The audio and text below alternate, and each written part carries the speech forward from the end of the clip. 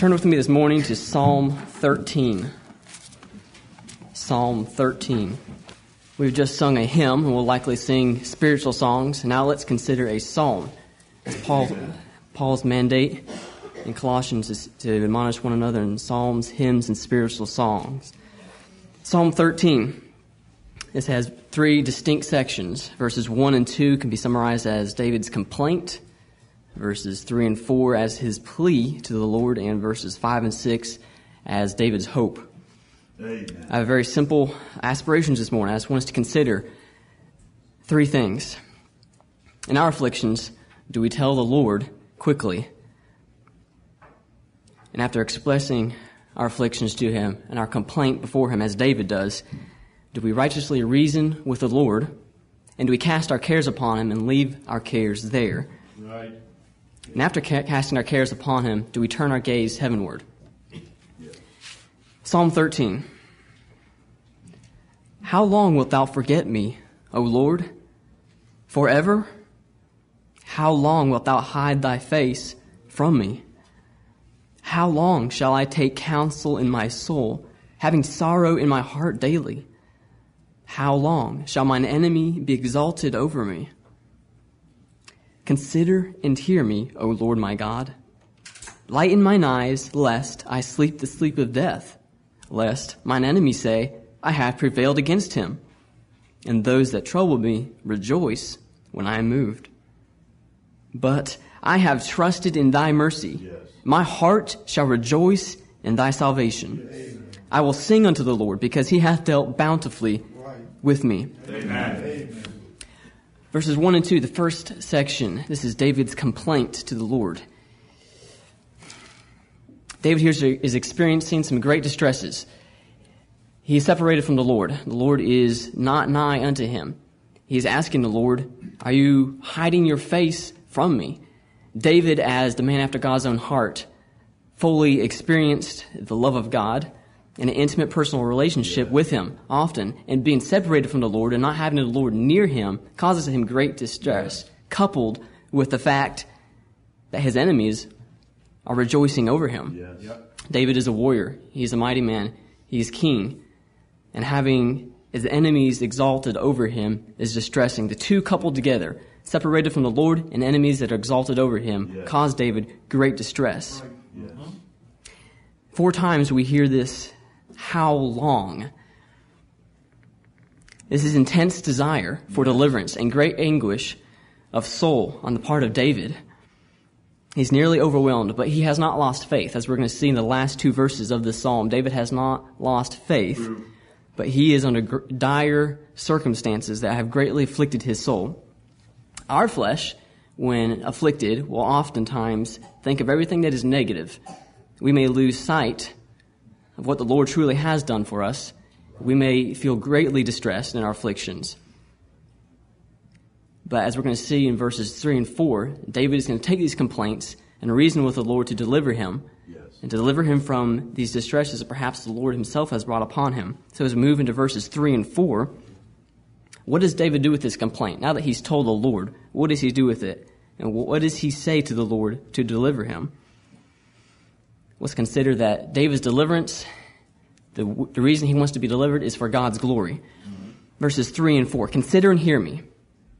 And now he's going to give the reasons for the Lord to consider and hear him. Lest I die. There is in our flesh a fear of death. But knowing David's character, he's probably more concerned with God's glory in that there is no remembrance of thee in death. In the grave, who shall give thee thanks? Mm-hmm. Also, shall thy loving kindness be declared in the grave, or thy faithfulness in destruction? Lord, if you kill me, if I die, my tongue will lie silent in the grave, and I cannot praise thy name. This is a righteous man reasoning with the Lord. We know this based upon David's character. Also, he reasons with the Lord, lest his enemies rejoice at his destruction. As king and warrior, defeat and exalted enemies over him was not normal. And also, we would know that David, as a righteous man, would hate his enemies with a perfect hatred because God hates them. And if God's enemies are exalted over righteous men, then God's glory is diminished. His praise, honor, glory is not proclaimed throughout all the earth because the righteous are triumphant, if his enemies triumph over him, then God's glory will not be fully revealed and spoken forth. We are told by David, elsewhere in the Psalms, cast thy burden upon the Lord, and he shall sustain thee. He shall never suffer the righteous to be moved.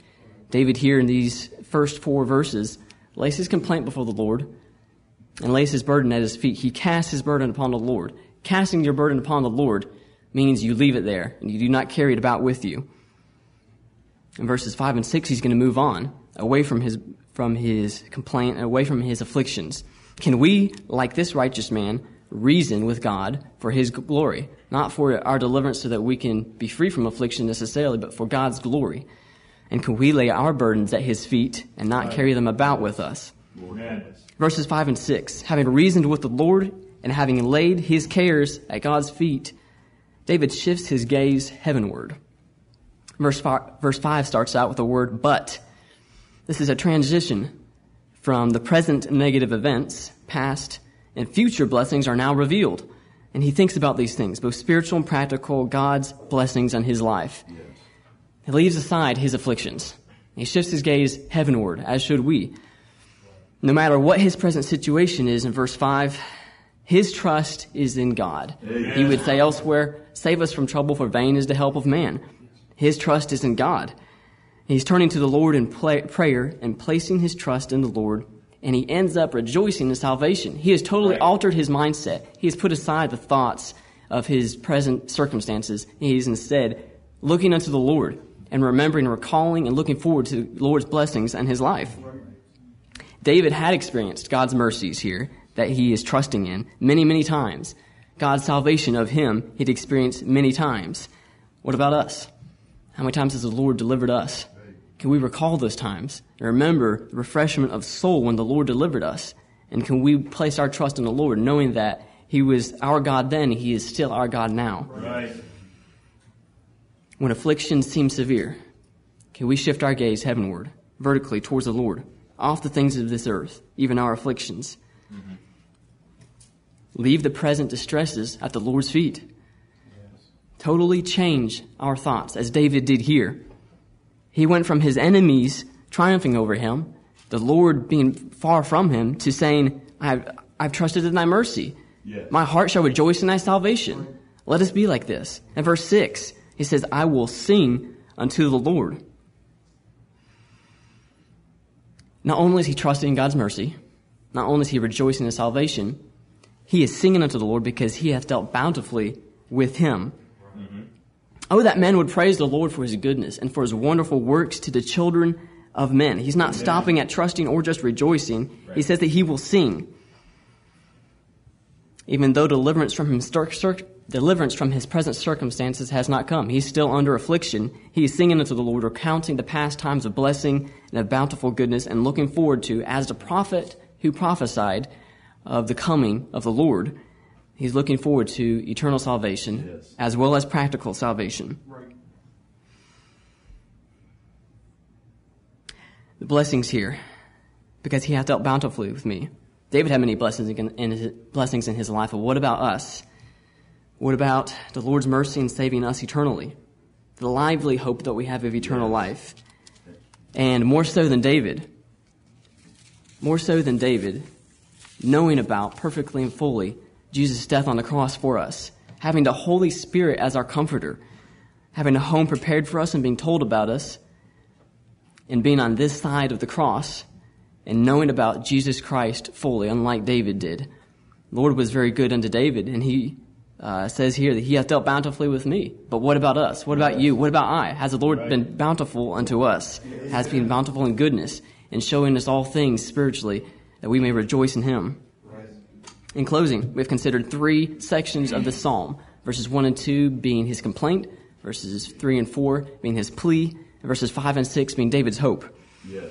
In affliction, do we tell the Lord about our complaints quickly? After expressing to him our complaint, do we righteously reason with the Lord to deliver us based upon his glory and his honor? And do we cast our cares upon him and leave them there at his feet?